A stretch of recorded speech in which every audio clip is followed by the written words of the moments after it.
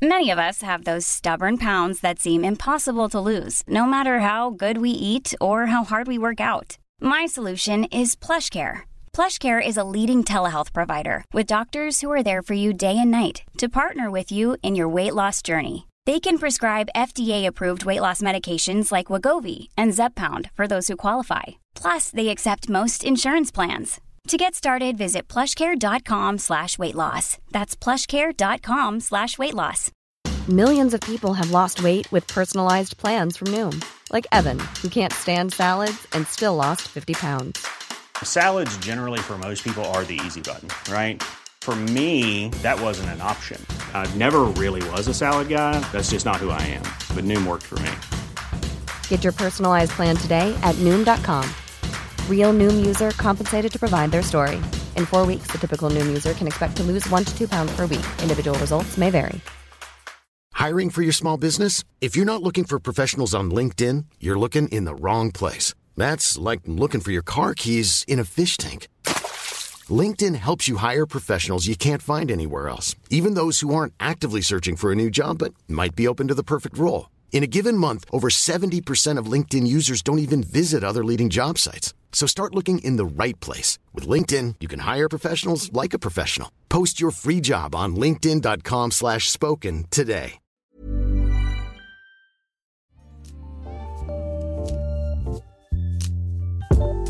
My name's Tommo and welcome to my race Chinwag. For every single Formula 1 race this year, pre and post race, we'll be talking all about it live on YouTube, but this is the audio only version just for your nice cute little ears. Give us a like, 5-star Apple Podcast, Spotify, wherever you're listening, and let's crack on. My name's Tommo and this is the 2023 Qatar Grand Prix post race Chinwag. Let's report on what happened. Yesterday's festivities roll intro. How are we doing, everyone? Thank you all for joining me. Thank you all for coming today. This was a sprint weekend, so we did go live on Saturday after the sprint. So I'm not going to cover... We already covered that, okay? I'll talk for over an hour about the sprint because quite a lot happened. But quite a lot happened yesterday as well. So plenty to get into. Hello, Louis, Serban, Xavier, Kevin, Caleb, Jekoslav? Yekoslav? I think I got that right. Big time Bottas. Big up Bottas. It's about time Alfa Romeo turned it around and become less Alfa Romeo, more awesome Romeo sounds cringe. But what's another good positive adjective? Is it an adjective? I don't even know. Anyway, we'll get into that. Caleb, Sophia, Nathan, Seal, Clorox, Jamie, thank you for joining me. Will, Poppy, Stephen, Aditya, Patrick, Dominic, Paid, Sam, Max, Steve, Martin, Jagwan, Philip, everyone. Thank you all for coming. 2023 Qatar Grand Prix was an interesting one. Sigma Romeo, it's not bad. It's not bad. I want another A, you know. I want another A. You pushed it, but I don't care. Best everyone use it. Thank you for forgiving. I appreciate that. Kolodich is an easier word to pronounce for me anyway. Average Romeo.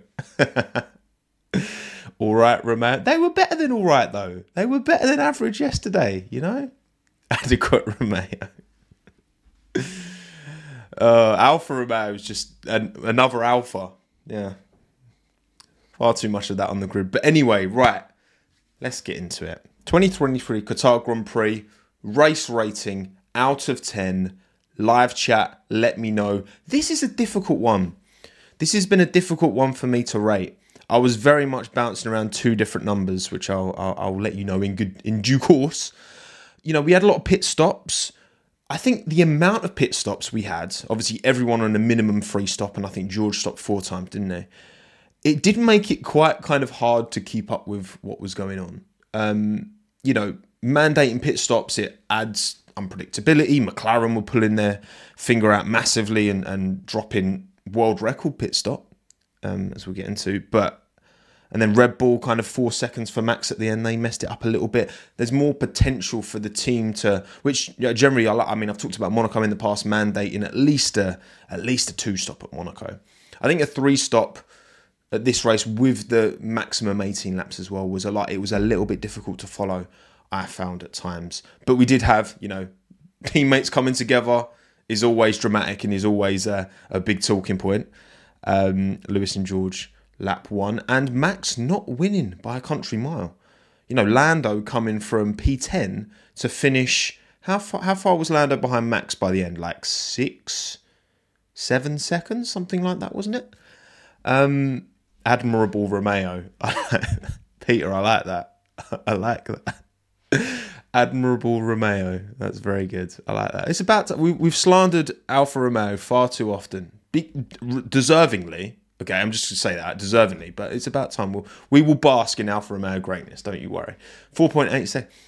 Yeah, start from 10th, finishes 4.8 seconds behind Max. It's pretty impressive. Hello, Stats Guru. Good to see you, mate. Thank you for coming. Yeah, well, look. Before we get into my rating, of course, make sure if you are watching live here on YouTube, and sometimes you might not be able to watch me on YouTube. You might be doing you might be stuck on the toilet, and it might be taking ages, and you're like, you know what? I just want to listen to the guy. I don't want to look at anything. Maybe you want to look at something else. Maybe you want to, I don't know, cook. Maybe you want to cook, right? You want to cook something nice in the kitchen, and you want to listen to me waffling on in the background, right? Like your little, like just over your shoulder, like your little kind of imaginary friend just talking to you.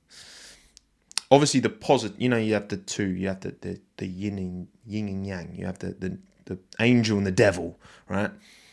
I'm obviously angelic, so angelic Romeo. There you go. There you go. Yeah, that's it. If you want to focus on your breakfast, Techno Andrew, if you want to look at your cereal, right, really take in what you're consuming and not look at my face, you can listen to this on Spotify, Apple Podcasts after the fact. That's the pitch, okay? Look, I don't mind. If you watch me on YouTube, great, amazing. Thank you for coming. If you want to listen to me, great. Thank you for. I just want to give you options, okay? There's always options in life. More options, the better. Typically in life. Almighty Romeo, Martin. I like that. It should be a running theme through the live stream. Good. Not slander names. Opposite of slander names for Alfa Romeo. Almighty Romeo. Alpha Majestic. Kind of. Which is best for me? Doesn't matter. Whatever works for you, Charmander. Whatever works for you, lot. Right. So my race rating out of 10. I went between 2. I've given it a 7. It was pretty interesting. There was a lot to take in. Was there a lot of exhilarating wheel-to-wheel battling? No. But there was a lot going on. I was jumping between a 6 and a 7. I think maybe 7 is a bit generous. If I did points, which I don't do points, I would have probably given it a 6.5. But looking at you, I did forget to poll you lot in the live chat, my bad. But looking at live chat, there's a lot of 6s and 7s. They seem to be the two most dominant numbers popping up. So I think that's 6.5 is probably the most accurate rating. Even a 6 is generous. The thing is, I don't know. It's a difficult one to judge because it was a very unique event, wasn't it? Mandatory 3 stops. You couldn't go more than 18 laps on a set of tyres. You had Max putting in fastest laps back to back at the end of his first medium stint and then pitting off the tyre, You don't see that. And this is what played into the issues we saw after the race with the drivers. Well, not after the race, during the race. It was quali laps, pretty much every lap for everyone, because you had the compound. There wasn't an issue with the grip. It was the structural integrity of the tyre, which is why you had to pit after 18 laps, whether you were on soft or medium or hard. So, it all came together, didn't it? It was a bit of a perfect storm, but in a not so perfect way. But there we go. We'll get into that. In good time. So, 7 out of 10 is my race rating, which again, you've given it kind of a 6.5. And this is the race result for round 18. Qatar Grand Prix. Max Verstappen wins and fastest lap. Obviously, he sealed the championship on Saturday. We've already talked about that. And Max continues to do what he does. It's funny how, obviously, we saw how affected the drivers were at the end. You know, seeing Max post-race, he was just like, oh, yeah, it was just a bit hot. A bit hot? Bruv, come on. Come on now. That's trust Max to kind of underplay it, because he's very, like, he's not one to, I don't know, it just felt very Max Verstappen response. If you haven't seen on the F1 channel, they've got all the post-race chats with the drivers, and he was like, "Oh yeah, it was a bit hot." That was the worst part about it. I was like, "Yeah, yeah." And Max was in clean air all race. That could have had a factor. That could have played a part. To be fair, Thanos.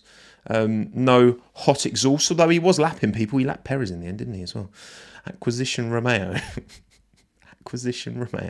Yeah, a bit warm. There you go. That's it. A bit warm, he said. But yeah, same top three as last race as well. Same top three. Verstappen, Perez, Perez. He wishes. Verstappen, Piastri, Norris. Top three. Oscar holds on to P2. Lando was definitely the quicker driver on the day. I would definitely say that. For Lando to make the progress through the field like he did, and to close up to Oscar like he did, and once you get within about 3 seconds, the dirty air starts to affect you. And he was sat within 2, then down to a second and a half within Oscar. Like, Lando's losing performance there. But it worked out in the end. Polish is great. She's great. Acceptable. A couple of points, Romeo. George Russell P4. From the back. Bear in mind what happened lap 1 as well. George Russell P4, very, very impressive, ahead of Charles Leclerc and his Ferrari, Fernando Alonso, Esteban Ocon. Didn't really see too much of them two, or them three actually. Leclerc, Alonso, Ocon were quite quiet. Alfa Romeo. Oh, Stephen, that's good. Astonishing Romeo. Yeah, but that could be astonishingly good or bad, you know. It was astonishingly good, Romeo. Bottas, Joe, P8 and 9. 6 points on the board. Huge for Alfa Romeo. Massive. What, they were on 10 points before this race? They're on 16. 60% bump in points for not so awful Romeo. And Checo Perez holds on to P10. Not good. Lance Stroll P11, Gasly 12, Albon 13, Magnussen, Tsunoda, Hulkenberg, Lawson round out the finishers, and then Sargent, Hamilton, Sainz did not finish this race for various reasons. A big variety, actually, yeah, in terms of nature of DNFs, you had one driver who didn't even start the race. You had one driver who had to retire early because he felt like he felt sick enough to retire, which says a lot, right? Because racing drivers, they are ones to push through to the very end, and Logan was like, no, I can't do it. And then Lewis, lap 1 contact with George Russell. Astounding Romeo. That's good. I like that.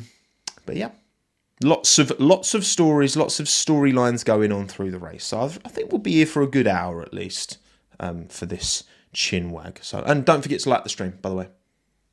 Like the stream if you're here live, and if you're not here live, like the stream as well. Just everyone like the stream. Right? Because you like it, surely. Right, cool. So the driver standings are as follows. After 17 of 22 races this year, Max Verstappen increases his championship lead to 209 points. His gap to Perez is more than Hamilton scored all season. I think we'll almost certainly end the year with Verstappen on double the points as Perez. I think that's looking pretty much like a done deal. In terms of positional change, there's none in the top 10, no positional change. This could have been an opportunity for Gasly to go ahead of Stroll, but he got that penalty at the end, so had to drop back out of the point. He would have got 1 point, actually, wouldn't he? So he would have gone level. I'm not sure if he would have gone ahead of Stroll. Yeah, best finishing position. I think Gasly would be ahead of Stroll, wouldn't he? Yeah, I'm sure he would. But it didn't happen. Piastri got a big bump of points, 83 now. He is now 49 behind Russell, which isn't insurmountable given the pace that McLaren is showing right now, and a bit of bad luck for George. Oscar's driving like a madman. Gasly I didn't know that, Hamza. Gasly also had engine clipping issues. Fair enough. But yeah, not too much movement in that top 10. Obviously, Bottas jumping up to P14, 10 points ahead of Hulkenberg on 9. And then Joe, same place, but doubles his points. No, he doesn't. He was on 4. He's on 6 now. That's not how it works, Tommo. Idiot. So, you know what? When you look at the constructors, right? Obviously, Red Bull have won it. McLaren are within 11 of Aston Martin. Alfa Romeo are now actually within touching distance of Williams here. We've talked about this whole kind of, only having one car scoring all the points for Williams. It takes one good result, and we've had one good result for Alfa Romeo here, and all of a sudden they're 7 points behind Williams. If they do the same as this weekend, in another race, then they'll be one off of Williams. So 23 points for number 23, indeed. So yeah, it's a bit squeaky bum at Williams, I reckon. Haas had an opportunity, obviously, on Saturday, didn't they, with Hulkenberg to get at least a couple of points, but that will obviously that will sting even more now. What happened on Saturday, Hulk in the middle of the sandwich, that will sting even more because Alfa have jumped him. So yeah, I mean, listen, Sauber, Alfa Romeo have disappointed for many a year. Okay, bring back the Kubica-Heidfeld days of BMW, and hopefully Audi will do that. Hopefully Audi will spearhead a new generation of that team, because it's sad. It's sad seeing the team struggle for so long. But yeah, otherwise not too many stories outside of those. So, bangers and clangers time. I did put the poll out last night on Twitter, and did I put it? I think I put it on YouTube Community. Sometimes I forget. I think I might have forgot. Apologies to anyone who didn't see the poll if I didn't post it on YouTube Community. I'm not sure if I did. But anyway, we still got over 1,000 votes. So happy days. I didn't. L. Usually I do it on Twitter first, and then before I post it on Twitter, I copy the text and then go onto Community and place the text and just change the formatting a little bit to fit. But I forgot. I'm sorry. That's a Lomo moment. L creator. Hang your head in shame. Well, look, we still got over 1,000 votes, right? So that's still a good sample size, but it is only from all of you lovely Twitter scum who have joined us today for this. Who've joined us for today, right? Yeah, go on, hit me. All right, clanger, it's me. All right, I'll take the clanger. I'll take it on board. All right, I'll take it on board. No. My bangers and clangers, right? My bangers and clangers. Banger drive, clanger drive, banger team, clanger team, right? Who brought the goods? Who let themselves down? Chat, give me some names for a banger driver, please. Because there's plenty of potential names here that could be up for grabs. I've had to pick one, but can't pick them all. Hamza, Russell, straight out the bat. Epic Gamer Boy says Pastry. I'm sure I know who you're referring to. Odin says Joe, as does Dennis. Bottas is in there. Lando's in there from Dime. Shout out Dime, check him out. Any other names? Lewis, not quite Glenn. Not quite. Okay, yeah, that's kind of covered it. Gasly's a bit of a left field shout Stein, but there you go. Areola, yes, Jake knows. Come on, I'll take 2-2 against the Geordie boys. Cool, all right, Burnt Mylander. Well, look, he certainly put his mileage in on Saturday, didn't he, old Burnt? No, so for me, there's many a name that could have got this. Again, I think Joe's up there for sure, last to ninth. I mean, qualifying back there in the first place, it's kind of on him, but, he's in an Alfa Romeo. Quali pace isn't that car's strong suit. I mean, the race pace was pretty good for both of them. So they played a bit of blinder on the strategy. But, and obviously Lando 10th to 3rd and, only however many seconds he was off of Max as well at the end is impressive. But for me, it's George Russell. I've given it to George. He out-qualified Lewis, which, again, if Lewis is going to start on the soft tyres, then if he qualifies ahead of George, the likelihood of a collision is far less because, Lewis is putting them tyres on to try and make positions at the start. Giving it to King George. He's taken a lot of stick recently, and again, a lot of the stick has been fair. Some of it not, but I'd say most of it has been fair. He's out-qualified Lewis, got hit by Lewis, through no fault of his own, of course. Falls back to the back, has to do 4 pit stops, and still finishes P4. Still finishes ahead of Alonso and ahead of Leclerc. Demonstrating that Mercedes pace, man. If there's no crash, we were kind of... I do almost maybe feel we were... Given how Russell was able to recover...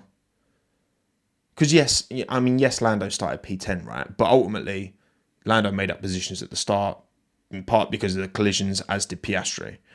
Piastri started 6th and he was 2nd out of the first corner. So...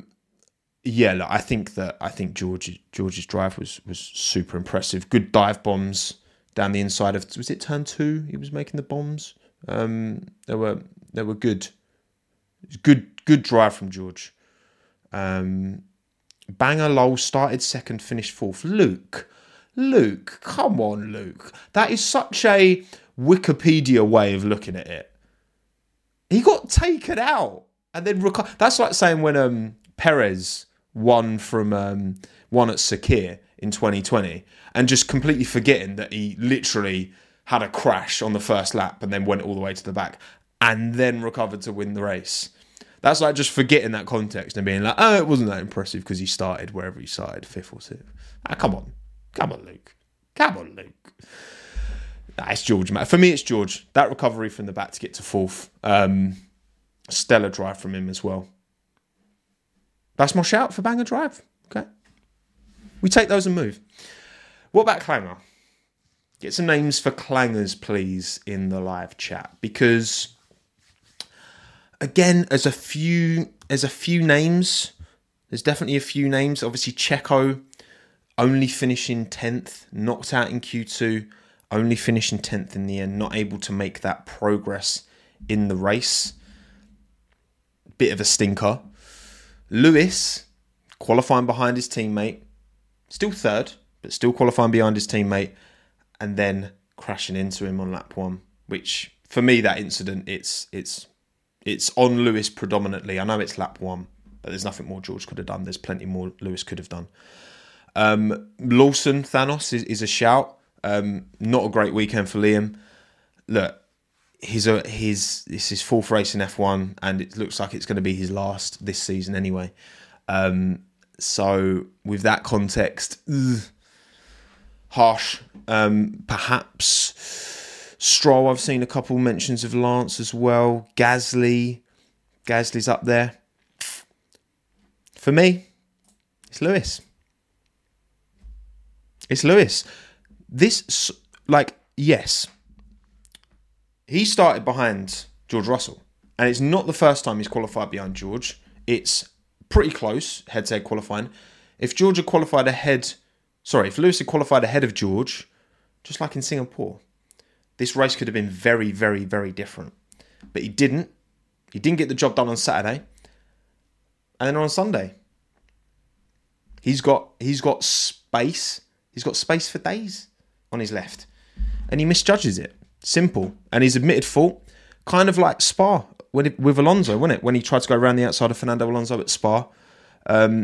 Misjudged the amount of space he was giving the car on the inside when pushing for an overtake around the outside. I mean Friday, not Saturday. I do. You're right. It's sprint weekend. It's confusing. He could have carried the speed around the outside. He had space to do so. And not good. Not good from Lewis. I think, obviously in hindsight, he's taken 100% responsibility. And I think seeing the replays, it was kind of that initial angle that we saw on the incident wasn't clear. But then you look at the onboards and it's like, George is about as close as Max as you can reasonably expect him to be, and Lewis is just, he's just driven across him like he wasn't there. So yeah, not good. Not good from Lewis. Not a good.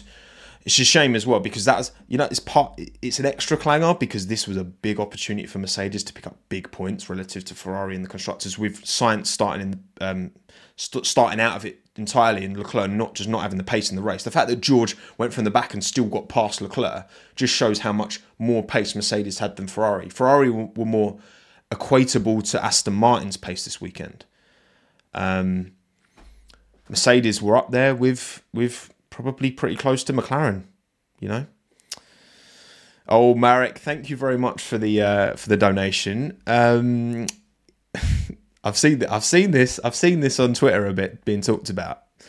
Is the Lewis George crash comparable to Lewis Max at Silverstone 21? At first sight, it looks quite similar. Not saying Max was wrong there. Just curious what your opinion is, Marek. Yes, if you take a still, okay, if you take a still image, yeah, there are parallels, but that's not how this works. It's kind of I've seen some stills knocking about at that Van Dijk handball against Brighton, and it's like you can't analyze from a still image. You just can't. Like you need so the context of Silverstone 21 is very different. So first of all, in this instance, yesterday, the attacking car's on the outside.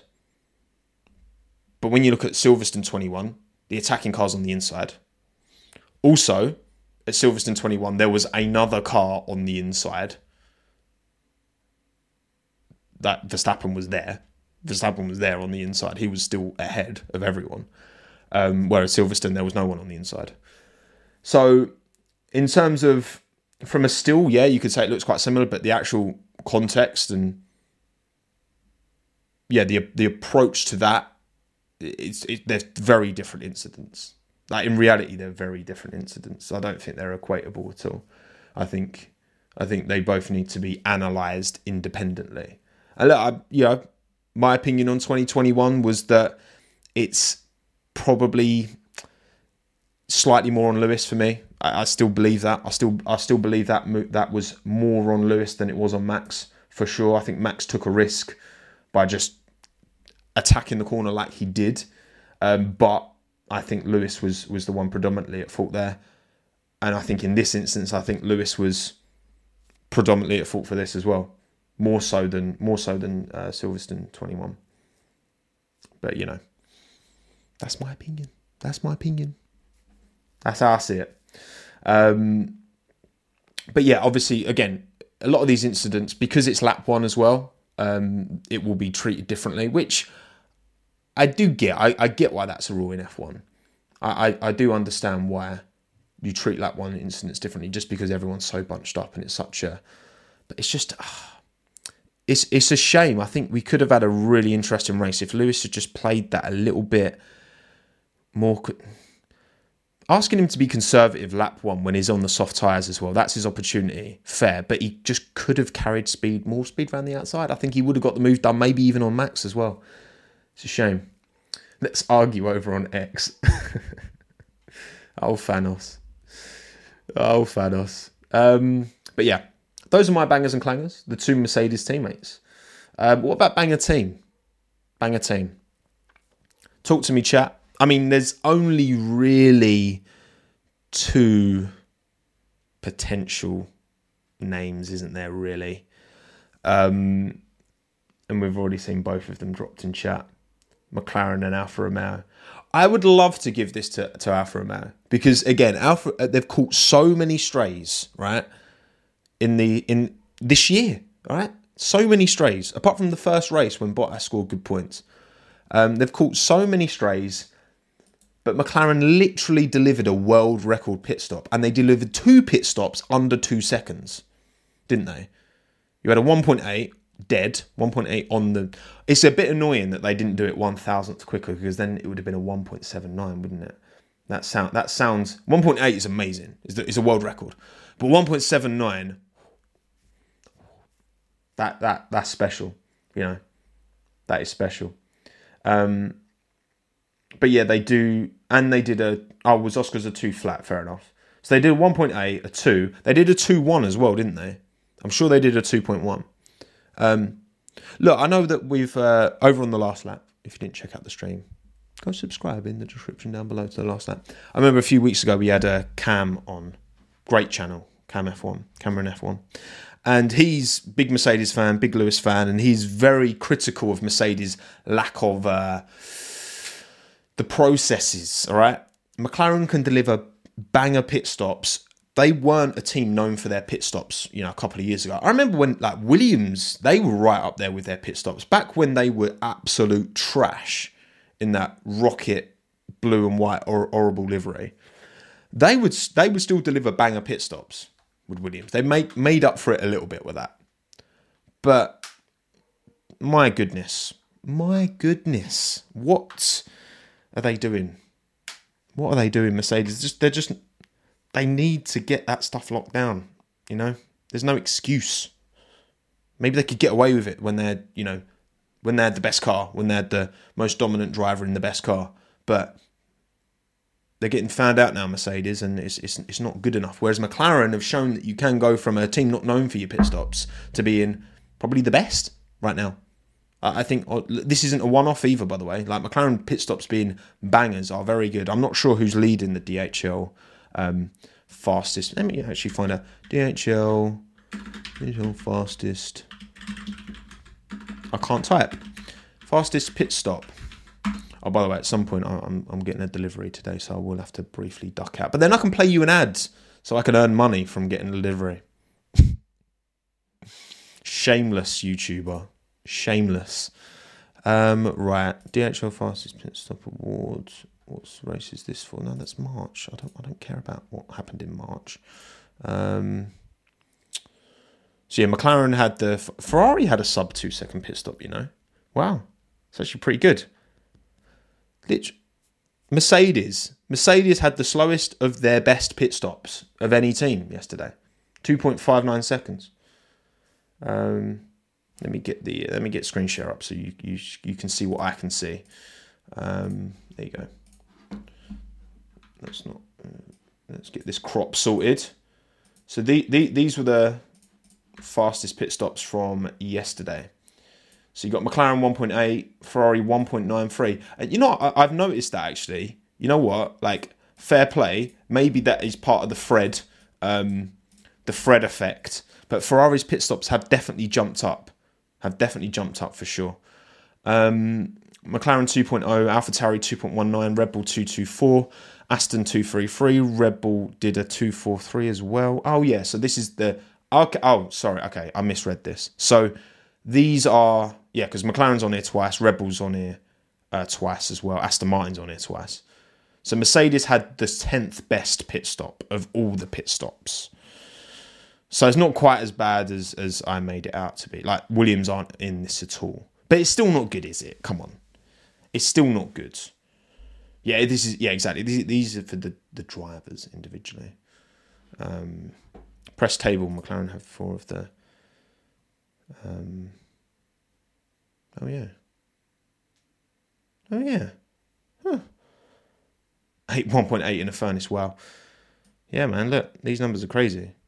So why have they not given... So McLaren had 4 of the 5 fastest pit stops yesterday. Jesus. That's crazy. And then where are Mercedes always all the way down here? Goodness gracious me. So that has actually been quite generous to Mercedes. 12.4. Oh yeah, because you had to have the damage, wasn't it? Anyway, I digress. Mercedes need to get quicker pit stops. That's the point I'm making.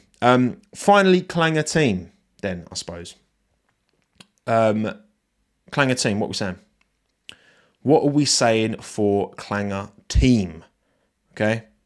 There's again potentially some, AlphaTauri, Haas. Yep, both well out of the points. Ferrari, obviously, one car didn't even start. The other got, passed by George coming from the back. Williams, a bit disappointing. I mean, Alex copped the 5-second penalty, which was on him. But even without that penalty, the door's just gone, which means I'm going to play you an ad. All right, I tell you what, right? For keeping you lot waiting, here is a bit of sausage dog. as a treat, okay? Okay, here he is. Here's the boy wonder. The Minton is here. Very sleepy and tired as always. Although he was just squealing at the. I don't know if you could hear him squealing at the door. The delivery person. You can see this is a DoorDash ad. We don't even get DoorDash in the UK, do we? It's a states thing, isn't it? But here he is. Here's the. Do you want to sit on my shoulder for a bit, mate? Well, you want to balance? Yeah. You good? Yep. Okay. You're gonna lean down today. Cool. Fine. Well, I clicked the insert ad button, so it should have played an ad, but never mind if it didn't. All good. Either way, right? Let's crack on. Sorry again. Clanger team. So we've already mentioned a few of the potentials. I've gone with Ferrari. One of their cars didn't even make the race, which is a huge clanger. That's a huge clanger. To not even have the car prepared. It was a leak of some kind, wasn't it? And they couldn't get it fixed in time. Huge clanger. And to be passed by a Mercedes coming from the back. Their pace was closer to Aston Martin's this weekend, which is... It's not good. It's not good. So, it's not good. It's not good. What can I say? You know, given how quick they were in Monza, obviously they bought that upgrade specifically to capitalise on Monza and try and make good there. And not good. To not even make the race is a huge clanger. Obviously, Haas, AlphaTauri, not good as well. But yeah, I'm giving it Ferrari. Leclerc didn't score on Saturday either, a deserved clanger, to be honest. Yeah, Zelda. I agree. Ferrari's weakness is high-speed corners. It was to be expected. It was, and it doesn't make it any better. You know, it's just not good. Not good. But at least their pit stops are getting a bit better, so it's not bad. So those are my bangers and clangers. What about yours? Well, again, I did put the poll only on Twitter. Sorry, I forgot to put it on YouTube community. But I did still get over 1,000 votes from all you Twitter scum out there. Shout out my Twitter scum. I am also Twitter scum, by the way. You know, I love it. I love the most toxic platform on the internet. It's great. And these are the votes. 1,054. 38% of you gave Bang a Drive to Oscar Piastri. 25% to Norris. 16% to Russell. 14% to Zhou Guanyu. I'm glad Zhou got some rep there. Again, coming back from 19th to 9th in those kind of conditions, it's tough, but he made it work. George Russell, I gave him Bang a Drive. 16% of you did as well. Norris, those mistakes in qualifying. You could both qualifying sessions, man. I think we don't often see, I think Norris has set a really high standard. Lando set a really high bar. We saw a couple of mistakes in both qualifying sessions, which really stung him, because without that mistake in sprint quali, he's almost certainly going quicker than Piastri and almost certainly winning that race. Without the track limits, which, Oscar made a mistake on Friday quali as well, but didn't get punished as much as Lando did. Without that mistake as well, it's tiny margins, but it bit him hard, and he was very hard on himself this weekend. And he knows this was a shot, and he will get more shots, but he's not won a race yet. So while he's still waiting to get that first one, it's always going to sting. It's always going to sting. But 38% Oscar Piastri. Again, he delivered. He delivered the lap in the sprint, delivered the sprint victory, and in the race, held position. And I would definitely argue that Lando was quicker than him on the day, but Oscar put himself in that position and held on to P2. So chuffed for him. Good result, Oscar Piastri. Clanger Drive, 50% of you gave it to Checo. I'm going to end the season. I'm going to do a roundup of who got the most bangers, who got the most clangers, and I'm concerned for Checo. Let's just say that. It's another stinker, isn't it? It's another stinker.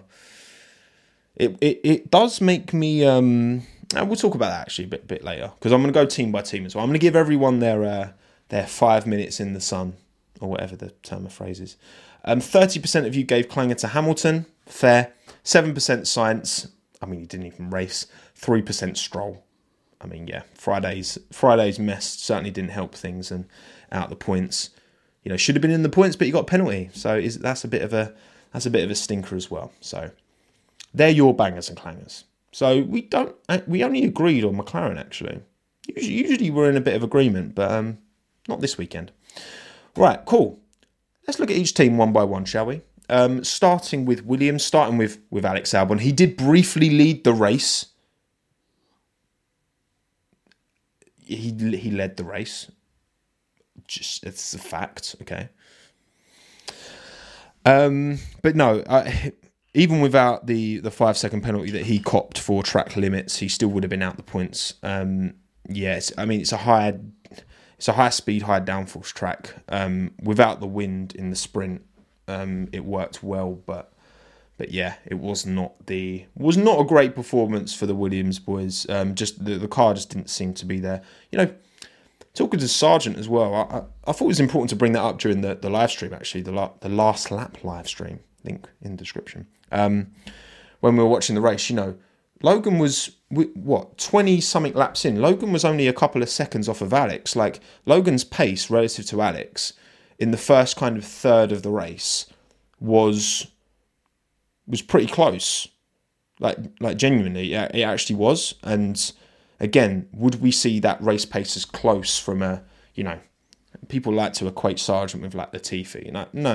Like, Sargent has demonstrated he has the ability. He just overdrives. Now, obviously, that was an issue in the sprint. He made a mistake. He put his hands up. He was like, yeah, made a mistake. But obviously, yesterday, he was the first to fall. Now, obviously, this year I've been doing the every race this season, apart from Hungary when I was at the track, and Austria. No, I did do it for Austria, didn't I? I flew back on the Sunday morning. I've been doing the last lap, and you know, watching the race. So I've got like an earpiece in, and I'm like having a conversation while also trying to listen to what was going on. And obviously Logan, you know, coming on the radio and being like, "Oh, I don't feel well." I didn't really like when I first heard that. I didn't really put two and two together. I was like, in terms of like, oh, this is a really physical race for everyone. I just kind of assumed he was kind of a bit sick beforehand and couldn't hack the race basically. But and he was like, apparently he did have like flu-like symptoms before the race, so he wasn't feeling 100% anyway. So then to be put into that cauldron of fire, it was too much for him. Bless him. Right, I'm going to put you down now, buddy. Okay. Say bye to your adoring fans. Bye. It was a baptism of fire for Logan, and he couldn't hack it, and he pulled it in, which was, you know, I'm glad he made the sensible choice, because if he was already not feeling 100%, so then put your body through that. Vincent, can you stop being a pain? Go on, get in the snuggie. There you go. We've got one of those snuggies. It's like a dressing. It's like a big big blanket that you can wear, and he loves it. He's always sitting in it. And Alonso was asking for water. Yeah, when Alonso asked for the water, then I was like, oh, hang on, is something actually going on here then? Like, because there wasn't really much talk before this race, was there, about, not overly, you know, there wasn't this exception, oh God, this is going to be a really, really tough one for the drivers. Like, we knew it was going to be a tough one, but then in hindsight, it's like all the warning signs were there. Like, it was crazy humid. You had a mandatory three-stopper, which meant everyone was pushing quali laps all the time. You had the cars getting exceptionally hot because of the conditions, and therefore heating the drivers up more than they typically would as well. And it was kind of like a perfect storm. I mean, I don't know. Like, if it wasn't for that mandatory three-stop, and therefore if drivers were able to drive at, you know, 80, 90% like they typically do in a stint to preserve the tyres, would that have made a difference? I don't know. Because the thing is, that track is just corner after corner after corner after corner. Like Singapore it's very intense, it's very humid, but it seems to be certainly less so than Qatar in terms of the actual, take the weather factor away, just in terms of the piece of tarmac, the ribbon of tarmac, Qatar is more, you're putting more G-force for more of the lap. You've got that one straight. How could they have been pushing full quali laps? What about fuel? Yeah, but when you're, it's not about using more fuel, it's about using more of the tyre. So when I say quali lap, I mean like you're going full push, but it doesn't mean you've got the fuel turned right up. It just means you're pushing. Like I said, Max set back-to-back fastest laps at the end of his first medium stint. So it's not about using more fuel, it's about using more of the tyre. It's about using the tyre like a quali lap. So yeah, it's it feels like in hindsight it should have been predicted, but then I didn't see anyone predicting it, myself included. So I think there's a lot to learn from this. And obviously Logan taking it on himself to retire just showcased how bad it could be. And then we've heard all the stories. I guess I'll talk about this now. We've heard all the stories since of, Ocon like threw up in his helmet, like 15, 16, like not, within the first stint, he was already really feeling it. Alex got treated for heat stroke. I think it was acute heat exhaustion or something. You see almost everyone, like Hulk and Magnussen, both struggling to get out of their cars, like Stroll struggling and like stumbling over to the emergency thing, van, whatever. It's one of them that, like, I think that there is a line, isn't there? You want to see athletes push themselves to the limit. There is a line. I think that line was passed when we saw the porpoising last year and how much that battered Lewis in particular. He was the most...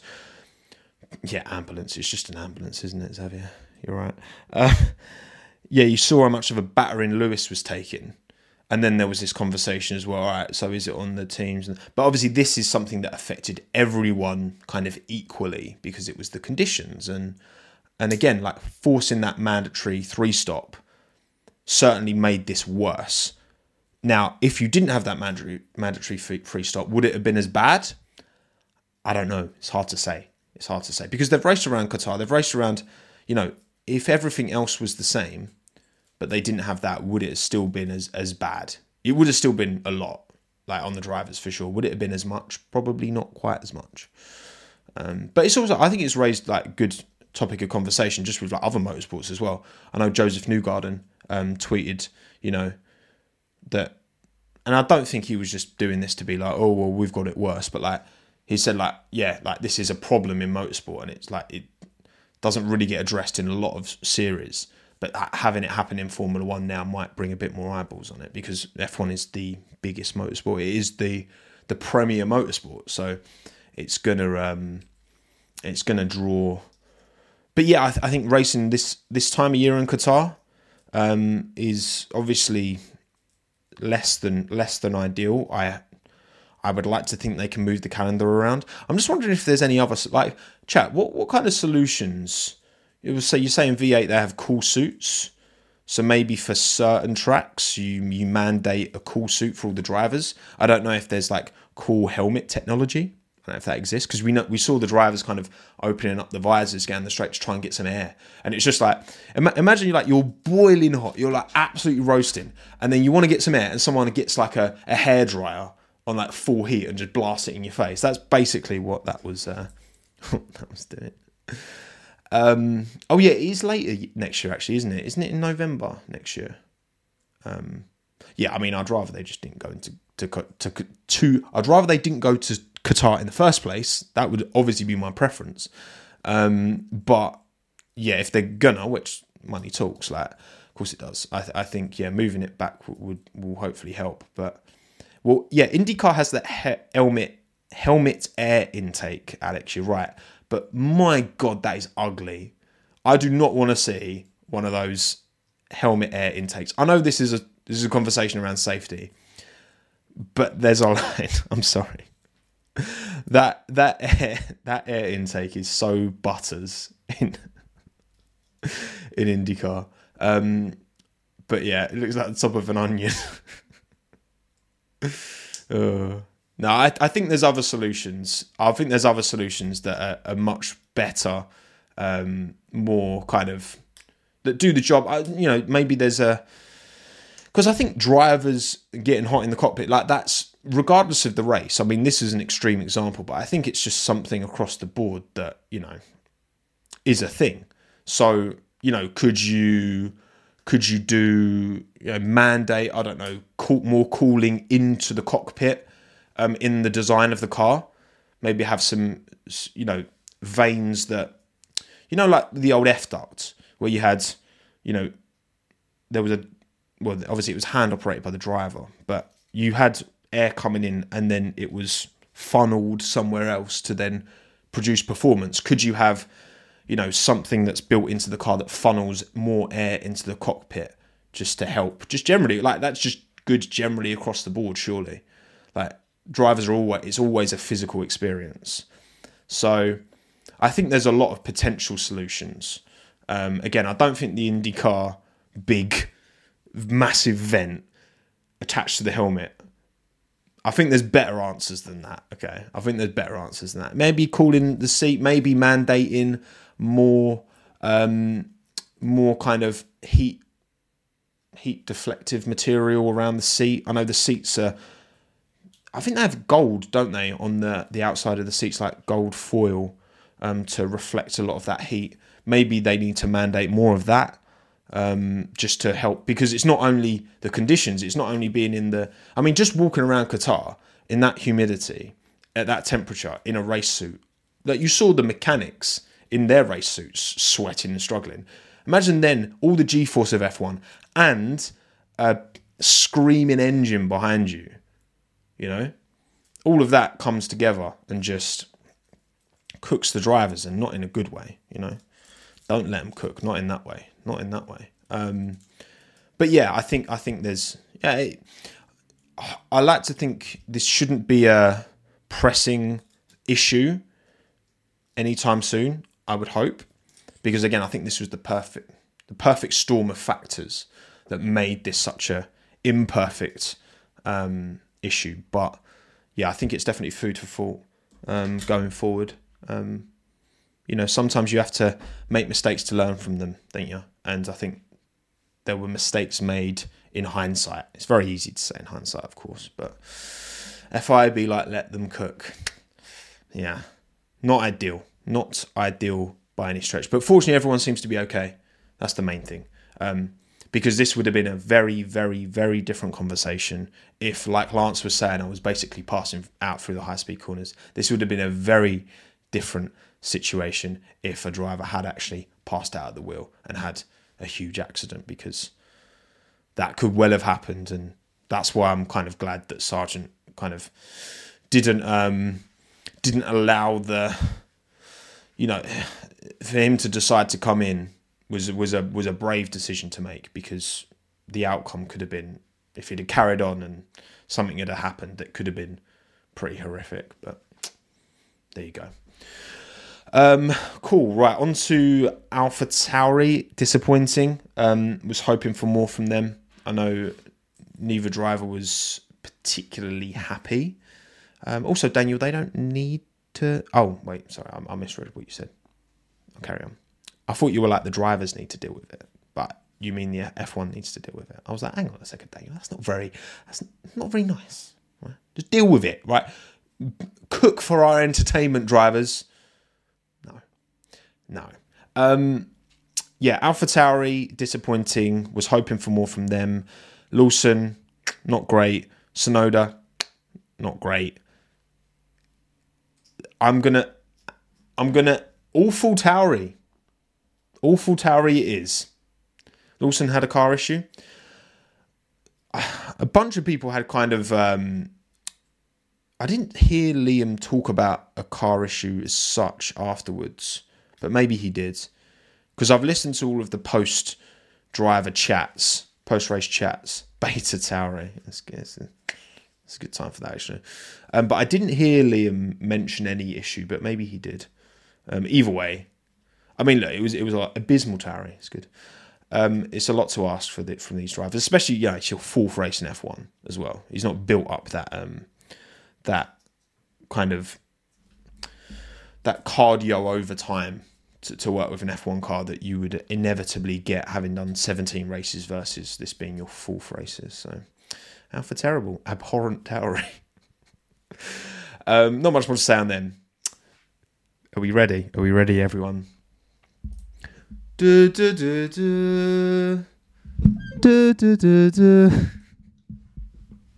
It's about time. It's about time. Amazing Romeo. Alpha Chad Sigma Romeo. Alpha Romeo. Omega. Awesome Romeo. I can't say that. It's just too cringe. It just makes me... Alpha Amazing. Oh, Andrew, I think that's the best one. Alpha Amazing. Hey, I'm Ryan Reynolds. Recently, I asked Mint Mobile's legal team if big wireless companies are allowed to raise prices due to inflation. They said yes. And then when I asked if raising prices technically violates those onerous 2-year contracts, they said, "What the f*** are you talking about, you insane Hollywood ass?" So to recap, we're cutting the price of Mint Unlimited from $30 a month to just $15 a month. Give it a try at mintmobile.com/switch. $45 up front for 3 months plus taxes and fees. Promo rate for new customers for limited time. Unlimited more than 40 gigabytes per month. Slows full terms at mintmobile.com.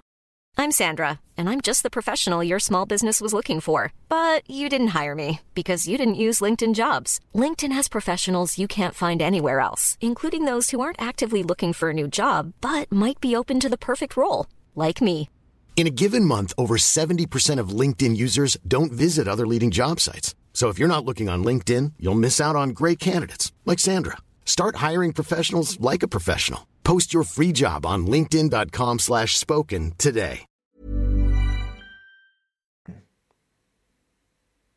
I like that. I like that a lot. Alpha Amazing. Alpha Amazing, everyone. Alpha Amazing. 6 points. Bosh. Love it. Love it. Love to see it. Love to see it. Great drive from both. Joe from the back. Gave himself a lot of work to do. Came through. Finished just behind Bottas. Benefiting from the Perez drop in terms of penalty-wise. Look, of course, the cynics among you will be, oh, well, Hamilton, if he doesn't crash, he finishes ahead of him. Sainz finishes ahead of him if he doesn't have the incident. That still puts Bottas in the points. It still gives Bottas a point. Alpha Amazing. Alpha Amazing. Alpha Rizmay. Alpha Amazing works really well. The battle for 7th makes me anxious. Again, let's quickly reflect on the battle for 7th by going back through all my graphics and looking at the constructor standings. Only 7 points, should I say, off of Williams, 4 ahead of Haas. Obviously, Haas are bringing a big upgrade for Austin, which I really hope works, because it would be so sad if they came out in Austin at their home Grand Prix and were like terrible with their lovely, nice new shine. It's like Haas are doing what Ferrari did in Monza, bringing like an upgrade at their home Grand Prix, and hopefully to bring the vibes. But anyway, we're not talking about Haas, we're talking about Alpha Amazing, and Alpha were very amazing yesterday.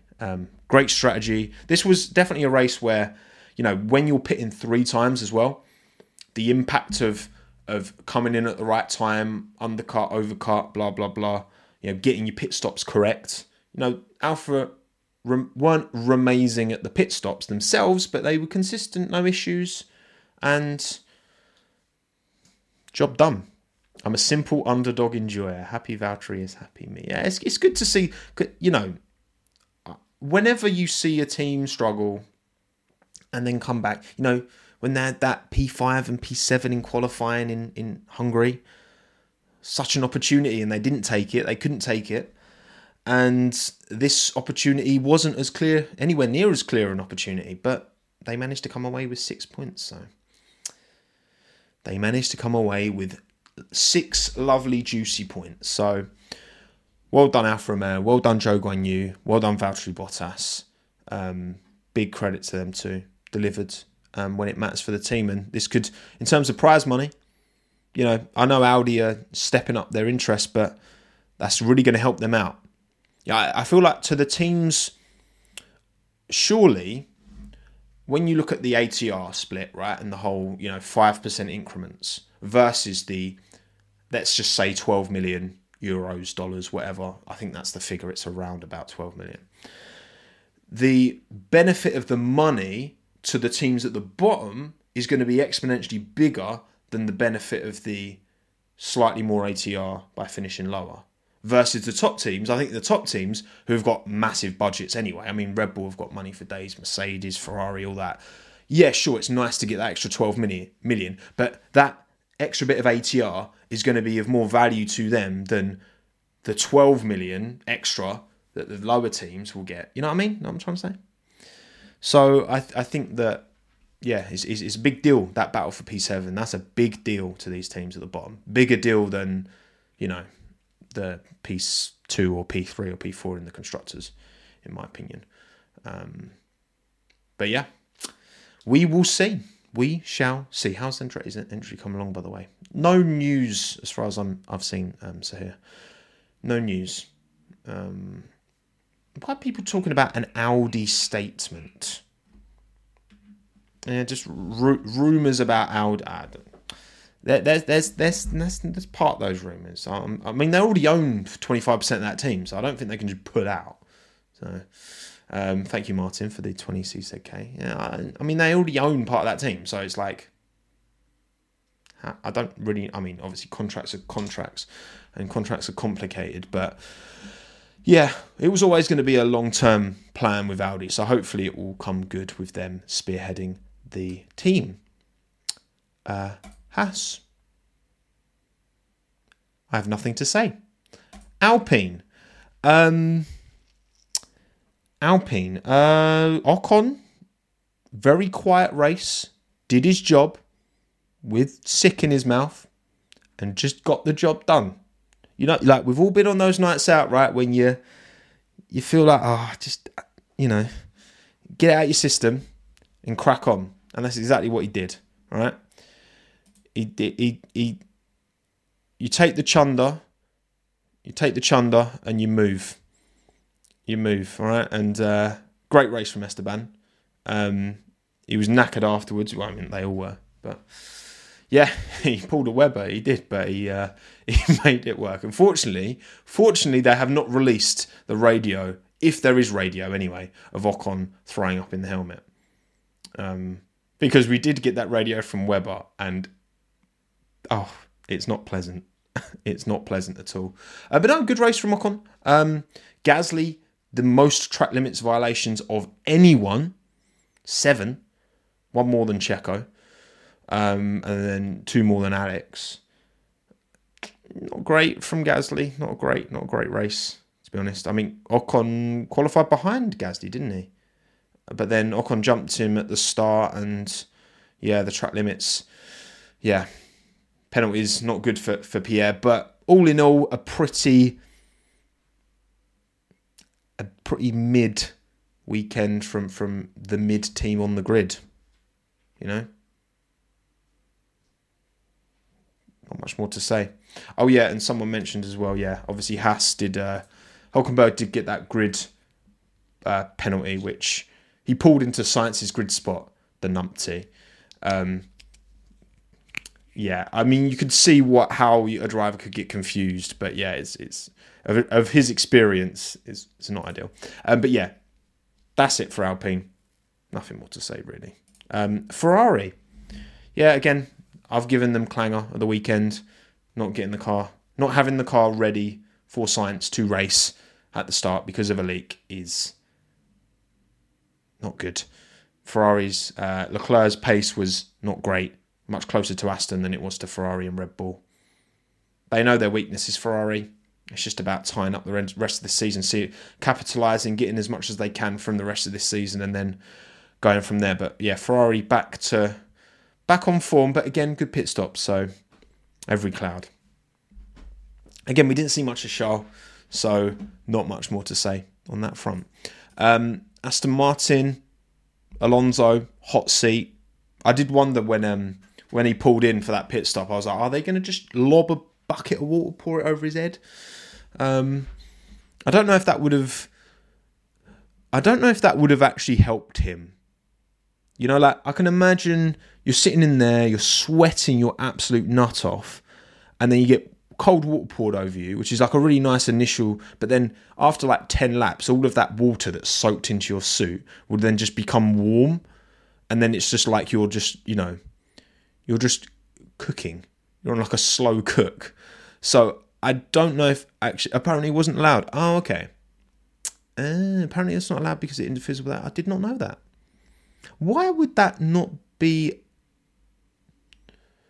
interferes with the weight of the car?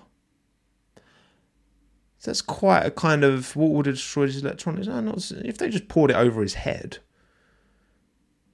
I don't know.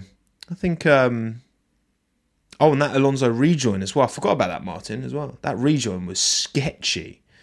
But yeah, minimum weight. Yeah, I guess. Yeah, but again, I think this is one of those things that will be looked at, right? So if you're actively choosing to not pour water, like say rain, I mean, what happens when it rains? But I guess that's the same conditions for everyone. If you're actively making this decision to not cool down your driver because it goes against the rules, that's where I think, okay, in these kind of instances, something maybe needs to be looked at here. Yes, could that rule be manipulated? Potentially. You know, it's like, we're low on our minimum weight, let's chuck water over the driver to get it up a bit. You've always got to consider that, but at the same time, like, Fernando didn't want water poured on him because, you know, he fancied a shower. He wanted water poured on him because he was burning. His rear end was burning on the seat. So yeah. Yeah, obviously they drive when it rains, but then it's the same rain for everyone. Whereas if you're just pouring water on some drivers and not others and increasing their minimum weight, I guess I get it. But yeah, all in all, pretty. I mean, Fernando, you know, he had a couple of mistakes actually, didn't he, this weekend, Fernando? A couple of uncharacteristic errors. He wasn't really punished too badly, but yeah, a couple of mistakes from Fernando, but managed to hold on to the end. Lance, pace-wise, was okay in the race, but this has been a damaging weekend to a career that is already not in particularly high regard in terms of him being there, in terms of why he's there, in terms of his pace, in terms of the seat he's taking, that there are plenty of other drivers who would be able to step in and do a better job than Lance Stroll. And his head just doesn't seem with it. He seems a lot more positive and talkative and that. You know, I think someone at Aston Martin, maybe his old man. I'd love to know what that kind of relationship is, not personally, of course, but like that racing relationship is between him and his dad. Like, would Lawrence have given him a stern talking to after that? Because it was not a good look what happened on Friday by any stretch. It was very embarrassing for him, very embarrassing for the team. And it's almost like, I don't know, this whole Aston Martin branding exercise in Formula One, the attribution, since Aston Martin's come into Formula One, Stroll has been in that car and Stroll's been a big talking point. Now, of course, Alonso is a huge name, which is carries a lot of weight for Aston Martin. It's important to Lawrence to have that big name, just like Vettel before. You know, he wants to sell more road cars. He owns the road cars and the Formula One team. And it's getting to the point now where the Stroll name is almost starting to potentially muddy the perception of Aston Martin, because we see this as it's the team with the driver's son in, you know, who's not. If he was good enough, fine. You know what I mean? Like, let's not pretend, right? If I'm sure 90% of us watching, right? If we had the opportunity to go racing and our parent or parents were a billionaire or were billionaires and were prepared to fund that career, you take the opportunities you can in life, right? You can't, if you get that shot, you take it, right? Because you only live once, and not everyone gets those opportunities. And be grateful for it, but also capitalize, make the most of it. But the levels aren't there. His head doesn't seem, in it, and that's based off of his actions. And the toll of Fernando just, because the thing is, like, after last season, Stroll should have felt quite confident. He's had a 4-time world champion in the seat next to him, and his average quality deficit was about 1.5 tenths over the course of the year. Yes, Vettel was better, no doubt, but it was close, and it was plenty close enough. Now Fernando's come in and well and truly battered him. And it comes to the point where it's just like, because I'm all for one and two drivers, for sure, and we'll talk about that later. But when that gap gets so egregious, it's a lot. Stroll had a good race. Did you even watch? Yes. He also got a penalty for track limits and therefore didn't get any points, Mark. He also went out in Q1 in both qualifying sessions. So I think good race is a stretch. When you consider, Joe came from the back to 9th. Stroll went out in Q1. Yeah, did an alright recovery, but then fell out of the points because he got a penalty. It wasn't a good race. You can't say it's a good race when he's got no points, even though he should have got points through his own fault, and qualified so badly, which was his fault as well. So, it's not looking too good, Brev. Maybe the hypercar project is a nice PR seamless way of giving Lance an out. We talked about this actually. It was a really good chat actually on the pod that we did for Last Lap last night, which will be coming out on Tuesday, 6 p.m. There are many examples of drivers who have had difficult F1 careers. Let's just say difficult. Let's just use the word difficult, right? Because I think that it's fair to say he's had a difficult F1 career and have gone on to almost rediscover and re-establish their name in other motorsports, right? SHT, Brendan Hartley, good shout, great shout. Gone to Le Mans, WEC, LMP, all that. Kobayashi as well, yeah. Giovinazzi, exactly, wins Le Mans, first time of asking, first time Ferrari have won it since the 60s or whatever. Ferrari had a commemorative livery to commemorate Antonio Giovinazzi's achievement at Monza. Jesus is amongst us. Phenomenal. Marcus Ericsson. Marcus Ericsson, Rivet, exactly, Marcus Ericsson. Wins Indy 500. Could easily be a multiple-time Indy 500 winner, by the way. Not even just twice. He was very close. Newgarden obviously nipped him last year, didn't he? This year, sorry. But there's you can go away from F1 and do well. Alex Rossi established himself in IndyCar, do well in other series and build stock and become a big name in other series. That's the thing, and it feels like we're just beating a dead horse here with Lance Stroll in Formula One, and he's 7 years in, isn't it? It was 2017 was his first season. Armstrong, even like Lundgaard's won a. All right, he never even got to F1, neither did Ilott and Armstrong. But, Lundgaard wasn't a particularly exceptional F2 driver, and he's come in and he's won an IndyCar race, look, Lance has had his moments, like you say, Wormy. He's had his pole in Turkey, he's had his podiums as well, when he's capitalised on instances. It feels like to me that Stroll is a very confidence driver, like 2020 he was really strong up until we had that incident in Mugello. He was having a really good season, and he just kind of never recovered it. And again, last season I think it's a combination. He's driving worse than he was last year because his confidence is taking a battering, and also I think Alonso's doing a better job than Vettel was in the Aston Martin. I think it's a combination of those two factors. So I I hope that if things don't get better, obviously, if things can get better and Lance can start getting up there and getting points, cool, sweet, I'm happy with that. But if they don't start getting better, I do hope he looks for a seat elsewhere, potentially in the Valkyrie, for Le Mans, because again, it's just far too often we're talking about his not very good performances, aren't we? Far too often. Right, Mercedes. I've kind of said all I wanted to say on the incident. It's more on Lewis for me, for sure. There's literally nothing George could possibly have done. I do think it was a brave and ultimately foolish decision for Mercedes to put Lewis on a soft tyre behind George on a medium. George didn't have any softs. Lewis did, fresh softs anyway. But again, this is where Lewis qualifying behind George hurt Lewis a lot here, just like it did in Singapore. But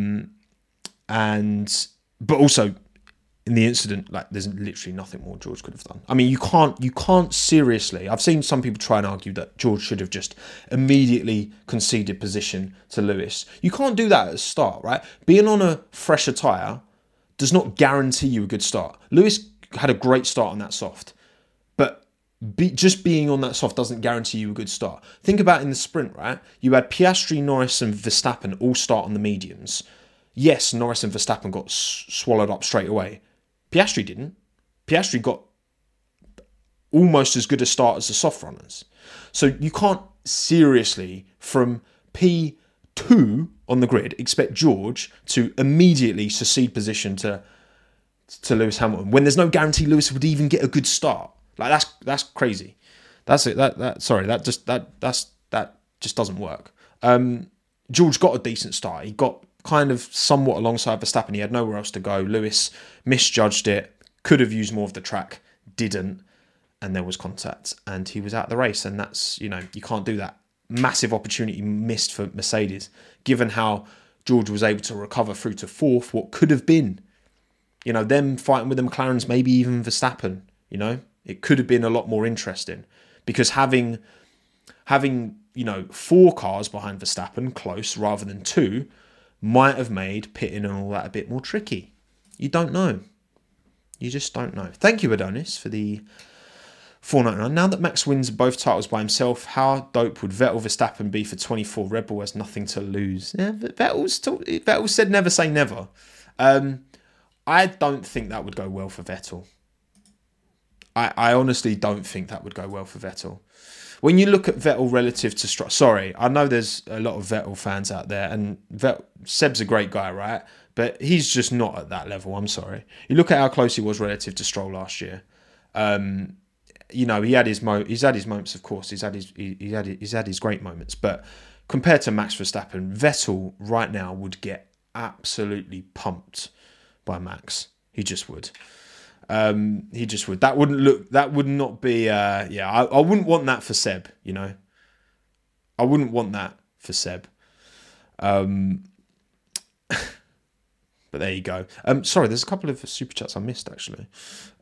Jamie, thank you for the $2.99 earlier. Don't know why that didn't pop up. Daniel Ricciardo to Red Bull 2024 is imminent, in my opinion. We'll talk about that, Jamie, when we get onto the Red Bull, actually. We'll talk about that, because we'll talk about Red Bull shortly. But thank you, Jamie, for the Aussies. Thank you, Internet Lad, as well, for the 5NZ. New Zealand, up the Kiwis. Albon banger drive for leading the Grand Prix. I wish I could claim that was a banger-worthy moment, but unfortunately not. And also, Jacques, thank you for the £2. Opinion on Lance push? No, that's an apology. I said this in the post sprint. Look, I'm not just gonna follow the most cynical perspective on Lance. Look, he's frustrated. Should he be taken out on a member of team personnel? No, he shouldn't be. Of course, he shouldn't be. It's embarrassing. It's a bad look. He should be apologising not to the world. He should be apologising to his mate. Because this is the thing as well, right? These drivers with their trainers, they are so close to their trainers because they spend so much time with their trainers because they help what they eat. You see, there's so many examples of trainers that they spend a lot of time with these drivers, and I like to think Stroll wouldn't have shoved just some random member of staff, like almost because it's his mate, like he's called him his bro. Like I can understand why Lance would feel like, oh, this is someone safe. I can almost take my frustration out on them. It's not right. Of course, it's not right. But I can understand where in that frustrated moment that would go to. You know, it's embarrassing. I'm sure he has like apologised to his mate, and I'm sure a lot more of this stuff goes on behind. I mean, the camera only just caught it, and it didn't even really catch it clearly either. So I'm sure a lot more of this kind of stuff goes on behind closed doors. Like I assure you, it does. But yeah, it's not a good look. I just, you know, Lance knows what he did wasn't right, and especially when you're you're the one who's messed up, and you're like taking that out on someone else. That's when it stinks. You know what I mean? It wasn't a good look. But either way, I hope they've patched it up, and he just needs to pull his finger out. And yeah, actually, if he's not going to make the most of this opportunity, if he's not going to be, I mean, he came across very. He's frustrated, but he came across very ungrateful on Friday and Saturday. So I hope he's checked himself a bit. But also I hope he's doing all right, because there's a lot of pressure, of course, on him. But this is sport. This is top tier F1. Like you kind of, you sink or swim, don't you? You sink or swim. But yeah, Mercedes. Back to Mercedes. I think I've covered everything really with that, haven't I? Great race from George and stinker from Lewis. Not much more to say on that. Right, let's talk about a certain Papayan car. Hello, all the Papayans out there. I know there's many of you who watch these streams. Many McLaren fans out there, of course, understandably. Great lineup, great colour, and 11 points behind Aston Martin now. It's not a matter of if, it's a matter of when they pass Aston Martin in the Constructors' Championship. And yeah, man, it's a good drive. I want to, vindicated Papayan, I want to ask, if Lando had started second, actually, no, that's not the question to ask. If McLaren, there's not two seats in McLaren. If McLaren had swapped Lando and Oscar, would Lando have caught Max? Or not caught up to Max. Not past Max necessarily, but caught up to Max. Because obviously, I did think at the time, I was like, given the gaps at the ends, and given Lando's pace advantage, seemingly, for him to recover from P10 to P3 and then be within Oscar's dirty air for as long as he was, I do believe, Lando couldn't pass Piastri. No, he couldn't. And I think the dirty air was enough of a factor. You know, you say, isn't it like at Monaco, you need a 3.5 second delta to actually get a move done? And like Suzuka, they were saying, like when we were at Suzuka, you needed a good 2 seconds on the car in front to actually have enough of a speed offset to make a pass. You know, it's not just about Lando could be half a second quicker than Piastri, but that's not enough of a delta to get close enough in the dirty air around a track like Qatar, where it's all high speed corners, so it's just dirty air, like everywhere apart from that straight. Lando couldn't get close enough to make the move. So what I'm saying is that if they'd have swapped the positions, do you think Lando would have had, if he had half a second on Oscar, he could have maybe closed that gap to Max? It's hard to say. It's very hard to say. And I think as well, like you say, David, Max would have just pushed more. And I think that is a very good point. And I think Christian touched on that in the end. Christian felt like they had McLaren covered, regardless. And Max, whether you win by half a second or 100 seconds, a win's a win. And that gap was comfortable. That final pit stop for Red Bull was a bit sus. It's like 4.1 because the front left I reckon there was a few hearts dropped when that happened. But you would assume that Max still had extra pace in the bag. But how much? We don't know. We don't know how much. And certainly that gap at the end was not as big as we've seen it so often this year. So, yeah, I think that, most of you have said 83% of you are saying no. If they had to have swapped them, Lando would not have caught up to Max. And again, I think Lando would have got closer to Max, but would he have had enough of a pace offset to overtake Max? Absolutely not. No way. And so I think McLaren played it as well as they could. I think they played it right by just saying hold position. Or even if they'd have said, I don't know. The problem is, right, McLaren have asked for this. And this is kind of what they wanted. They wanted two fantastic drivers, and they've clearly got that. Two fantastic drivers who can get a fantastic level of performance out of their car.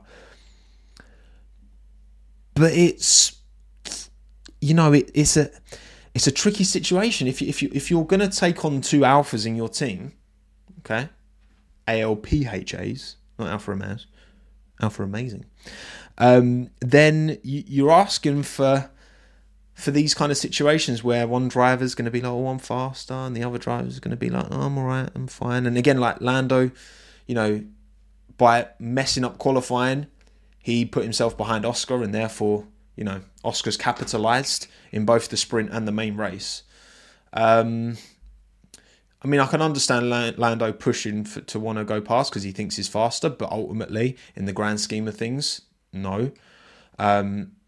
But McLaren are very close to having a title fighting car here, which is crazy to say, but they're very close to a title challenging car right now.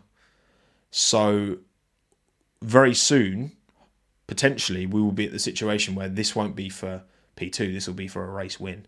And that's when all gloves have to come off. You can't, if Lando thinks he's quicker and it's they're P1, P2 and Oscar's P1, you can't reasonably expect Lando to not want to go for that win. Lando and Oscar will cost each other the World Drivers' Championship. Look, Max, it happened in 2007, didn't it? Hamilton and Alonso tripping over each other, and then Kimi Raikkonen was just like, I'll take that, thank you very much. See ya. I'm off to do some rallying. And that was a bit late, wasn't it? He did the rallying. But yeah, but this is what you asked for. This is what Mercedes asked for when they signed Lewis and George for 2 more years on top of this. Kind of Ferrari maybe got a bit of that now, with Sainz seeming to step up and put his hat in the ring. I do think that there's still enough of a gap between Leclerc and Sainz that it's about right. But on their day. But then if you stick Lando in a Red Bull, he's going to be against Max Verstappen. And then the thing is, then you're giving Red Bull a problem that they don't have right now. Because Red Bull, of the top teams, it's only Aston Martin and Red Bull who have a very, very, very clear and obvious 1-2. And if you want to fight for a title, yeah, Max is proven if you can just win pretty much every race, you can win the constructors on your own. You don't need really 2 drivers. You don't need a teammate who's going to, potentially create division within. And I'm not saying, trust me, I think McLaren have managed it pretty perfectly up to this point.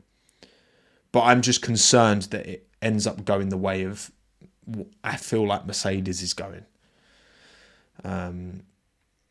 Yeah, it's a challenge. Because McLaren could have just kept Ricciardo. Maybe Ricciardo would have got disillusioned and wanted to leave anyway by just being beaten by Lando so often. But if they wanted that clear 1-2, they kind of had it.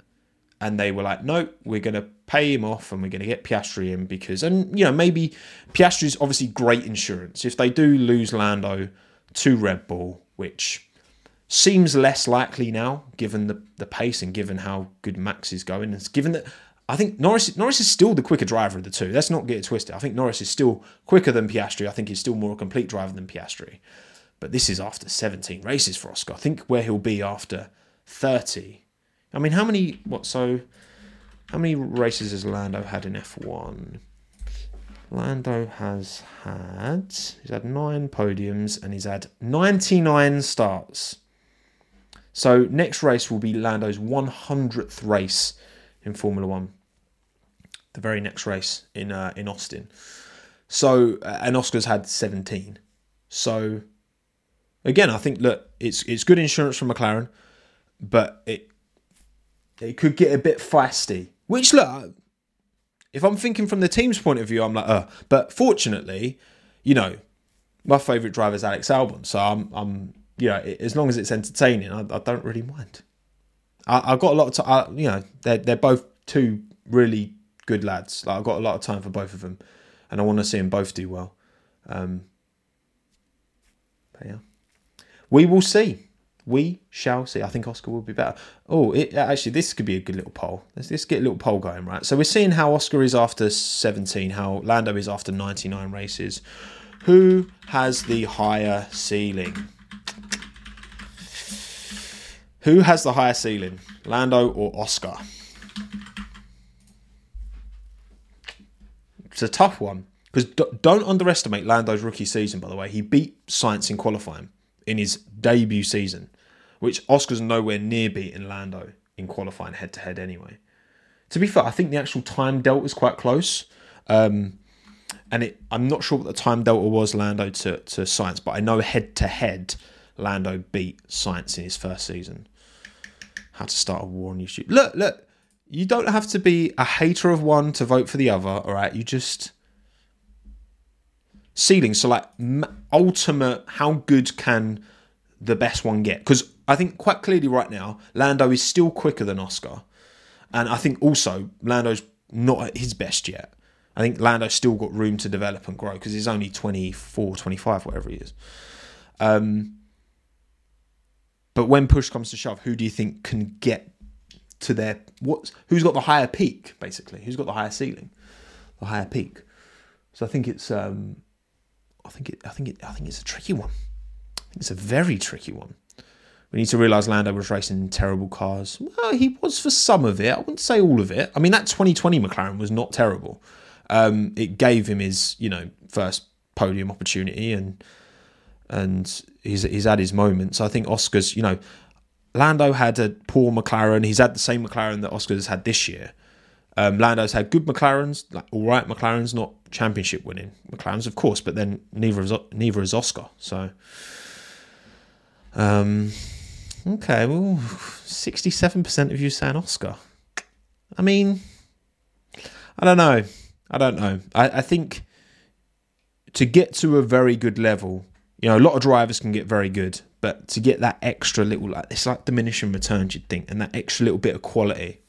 Yeah, I think Lando he made 2 big mistakes in both qualifying sessions. We're not seeing Max do that. And their cars weren't that far off in terms of pace, at least around one lap. So, why am I wearing a watch? And I'm wearing my black Casio, and I've got my metal Casio in my pocket. Oh, secret word to everyone who's watching the VOD. Casio. Best watch brand out there. Love a Casio. I need to get some more. But anyway, whatever. 66% of you think Oscar has the higher ceiling. Time will tell. I think he's got the potential to have a higher ceiling, but I don't know. I think Norris is very good. For multiple watches. Yeah, multiple. This one was like a tenner and the strap's broken. You can't see it because... the straps, so I had to cut it. I had to cut it off, so it barely goes on anymore. But love a Casio. Two watch Tommo. Anything more to say on McLaren? Again, world record pit stop.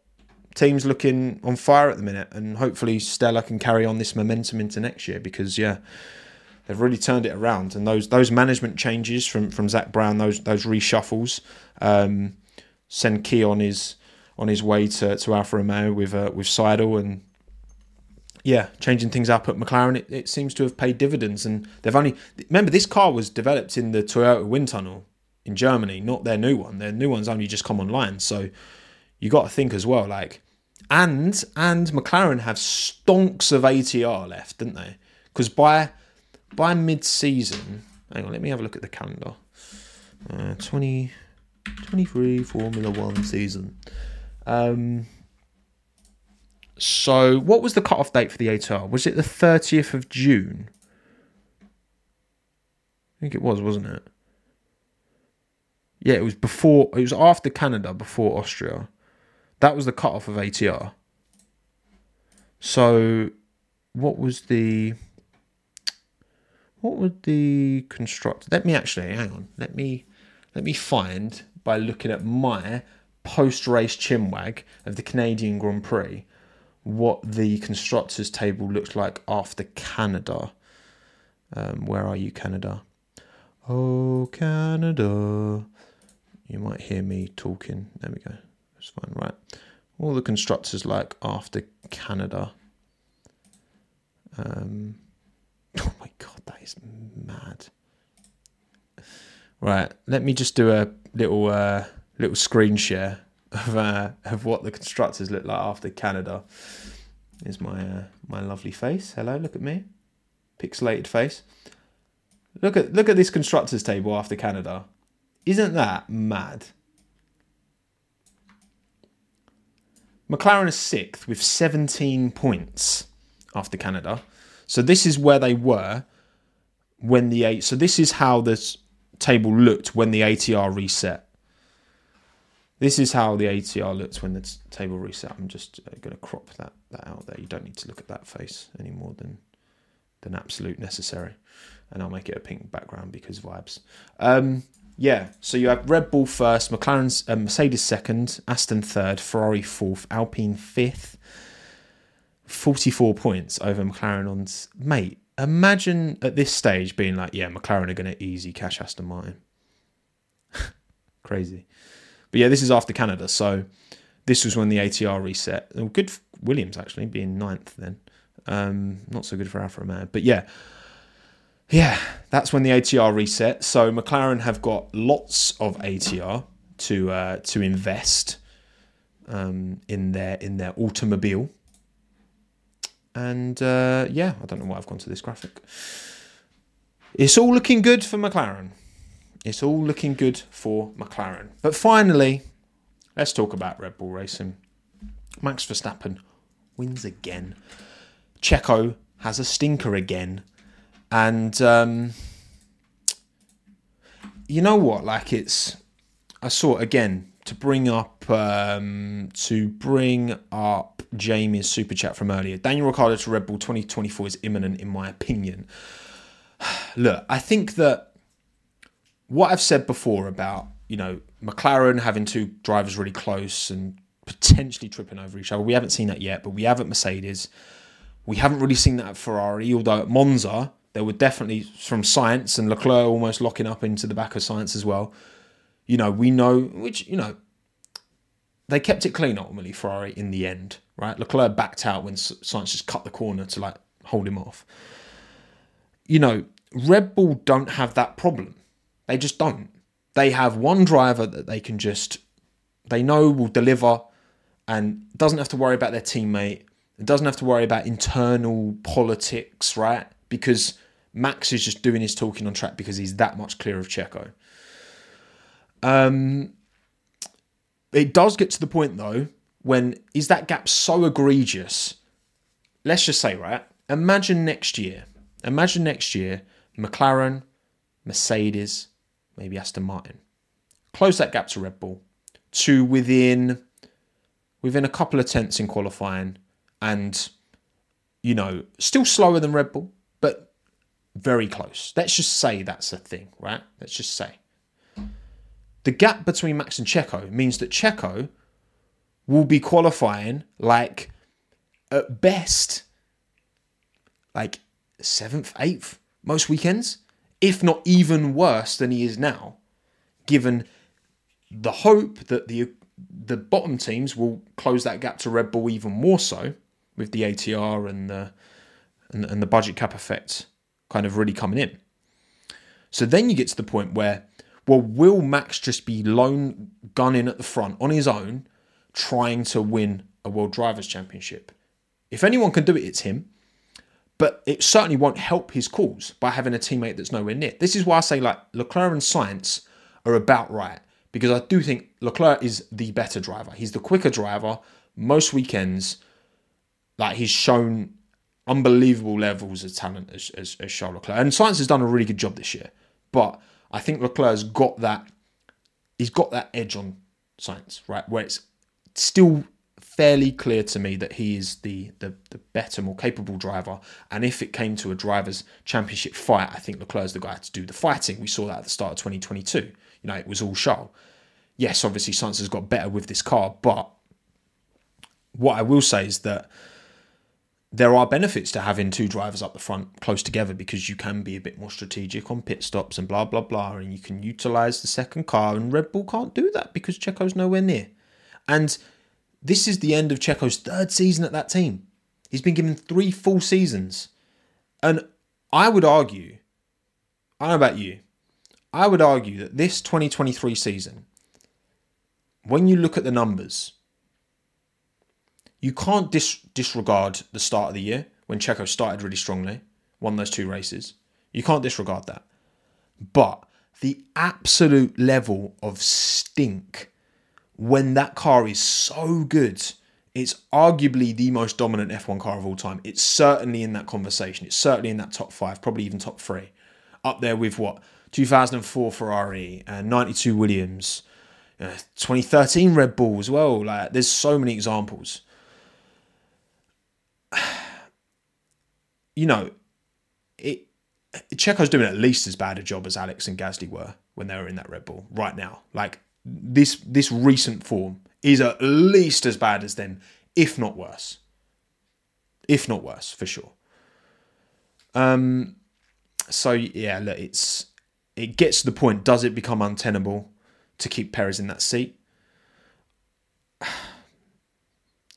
They're not going to get the issues of 2 number 1 drivers, which other teams are going to get. So Red Bull, I could understand why they would keep him, even if this gap remains. But again, Checo's been at this team for 3 full seasons now. Well, it will be by the end of this year. And it's worse than it's ever been. It's worse than it's ever been. And it's never been great. It's never been that close to Max. But I mean, the average quali gap, I think, to Max last year was like less than 4 tenths. And it feels like it must be way bigger than that this year.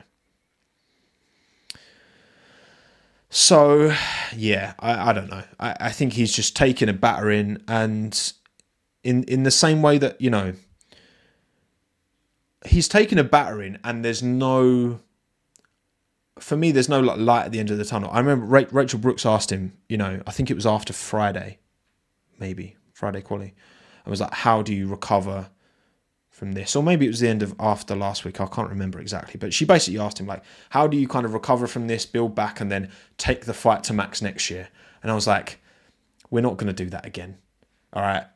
I drank the Kool-Aid as much as anyone else, all right? When Checo won those 2 races at the start of the year and was almost level on points after 4, I was like, yes, this is it. This is the fight that we were waiting for. He's going to do it. And that was foolish in hindsight because Max Verstappen. So, yeah, I just... I just don't know. I really don't know. Could I see Ricciardo back in that car for 24? Absolutely. Like, I guess maybe, I don't know, because Max would also, as much as Ricciardo has been Max's closest teammate by far in his career, I do think Max would definitely beat Ricciardo. Oh, the battery's run out. I've been talking for so long. I've gone through an entire battery. Wow. What absolute waffle. We've been talking for almost 2 hours. Bruv, I need to get some food in me, man. I've not eaten all day. We've got the rainbow first, and then you've got the... There we go. We on? We good? We're back? Hello again. It's a lot of chinwagging, it is. That's a lot of chinwagging. Yeah, I don't know, man. I think Ricciardo would do any worse a job than Checo? No, No, I don't. I think he'd do a better job than Checo. I think he'd be coming in without that. It would be pressure, but a different kind of pressure, not the just expectation that he's just going to get, battered around. But then, why wouldn't Red Bull just swap them out at the end of this year? Because things don't look like they're improving. It's very in Red Bull's nature. But then obviously Checo brings a huge, financial, support in terms of sponsors, in terms of revenue from that side. So yeah, I don't know. I really don't know. And whether you give Yuki a go, obviously massively depends on what their plans are with Yuki long term. So obviously Aston Martin's being, if you're going to move Stroll on to hypercars, maybe that's the Tsunoda entrance into Aston Martin with the Honda connection. Do they need financial support? They don't. But also, for these team, Red Bull Racing is not Red Bull GmbH. They are two separate companies. Almost like, Amazon owns Twitch, right? And Twitch always makes a loss. And eventually, Amazon will probably just close it down or sell it or whatever, because they are just hemorrhaging money. Yes, Red Bull Racing is an asset that Red Bull GmbH own, but it is in Red Bull's best interest, Red Bull Racing's best interest, that they become self-sustainable, self-sufficient. And a big part of that is getting sponsors to pay for logos on the side of your car. I mean, that's pretty much all of it, really. They've got that big deal with Oracle. And then you've got, Telcel, Telmex, Claro, which are all from sponsors related to Checo. So I think, that is going to, Daniel doesn't bring as many, I think, direct sponsors. Like, I know he's got Optus, he's kind of affiliated with, but that's more of just on his helmet. Checo brings big money sponsors to that team that want to put their logos on the car. Daniel, from what I'm aware, he doesn't really bring those kind of sponsors. He brings a lot of fan interest, but he brings a different kind of attention, I guess. I think Checo brings a more corporate money attention. Yes, obviously, Checo's got a massive Latin American fan base, no doubt. But in terms of what Red Bull are looking at from, all right, what's going to actually pay the bills at Red Bull Racing, bringing those big sponsors in, it is obviously going to pay dividends, pay a lot of dividends. But yeah, I don't know. I think almost in the same breath of Stroll, moving on and doing something to, because I really hope that, unfortunately, this will kind of define Checo's career, him being battered by Max and being seen as this driver who's just nowhere near and really struggling in a car. And it's just like, is it worth it? I don't know. That's a human decision that only he can make. But I think there's a lot to be said for trying something else and maybe trying to do what, I think he could have an amazing career in maybe a different F1 team, maybe Andretti, Obviously, that's a North American link. Maybe in the States doing sports cars like Magnussen kind of dabbled in for a bit. Maybe doing Indy like Ericsson and all these drivers. I think Perez would be fantastic in IndyCar. I'd love that. But yeah, because he's not going to beat Max. It's not going to happen. It's just not going to happen. So it's like, I don't know what for a driver of his experience, I don't get it. I would still put Ricciardo in that Red Bull next year. I've been saying this for a while. I've been pretty firm on that since like mid-season. That I just think Ricciardo's not going to do any worse a job, and he will be closer to Max, I believe. Not close enough to make it an issue, but he'll be close enough that it will be an ideal little balance. Perez, there's so many opportunities. I just don't think it's worth it for him.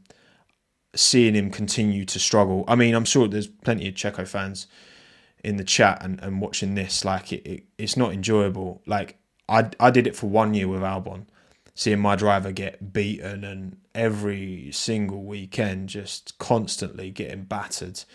I just put up with that for 1 year. And you know what? He was a second year in F1, so I always had that excuse to fall back on. But like, Checo with his experience to just, it's been like a good 2 years. You know, he did his job in 21, but of just battering week in, week out, and it's not enjoyable to watch. It's not enjoyable to like cover and talk about, really, because like I like the guy, but I'd be dishonest if I wasn't being honest with my opinion, my sporting opinion, which is not anywhere near good enough in that car.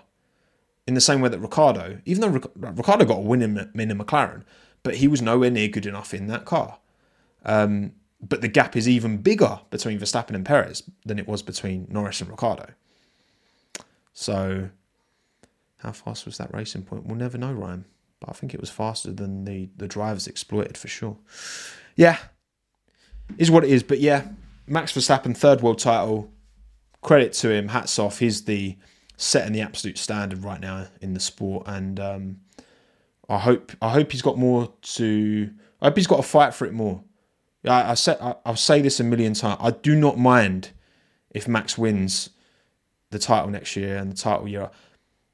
I will be more than happy with that if you can guarantee me he will be fighting for every result. You know, even if he won like almost every race, if it's tight, if it's close, if it's being fought, if it's exciting, I'm cool with that. So we'll see. They're in a great position. Again, clear 1-2 driver dynamic. Best car, best driver. But McLaren are coming. Right, cool. We are done. I've been talking for almost 2 hours now, which is far too much chin-wagging for one stream. But you know what? There was a lot to cover. And also, I'm not doing a video this week because I'm going on holiday tomorrow. So I'm going to be away. I'm getting back on Sunday. So yeah, there'll be a video next week. No video this week. I'm going to push the video that I was going to do this week back to next week. So thank you all for coming. I'm off to a Greek island for a bit of relaxation.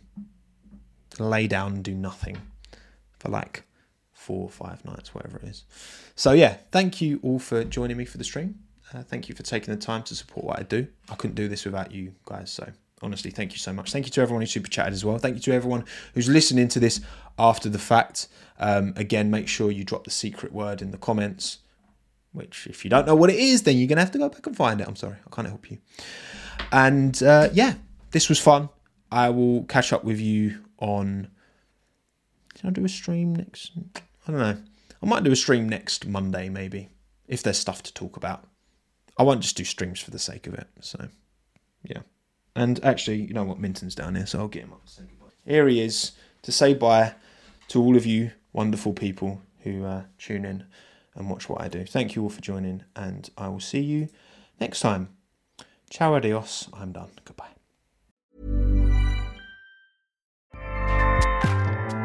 Acast powers the world's best podcasts. Here's a show that we recommend. The Real Housewives is a guilty pleasure for most, but if you're looking to not feel guilty about that pleasure, tune in to Everything Iconic with me, Danny Pellegrino, where I break down all the messy moments and behind-the-scenes antics of Bravo's popular franchise. And on Everything Iconic, I also interview celebrity guests like Kelly Ripa, Keke Palmer, Drew Barrymore, Cameron Diaz, and more about their guilty pleasures, their past work, and so much more. So if you're pop culture obsessed and find yourself watching way too much reality TV like me, tune in to Everything Iconic with Danny Pellegrino, wherever you listen to podcasts. Acast helps creators launch, grow, and monetize their podcasts everywhere. Acast.com.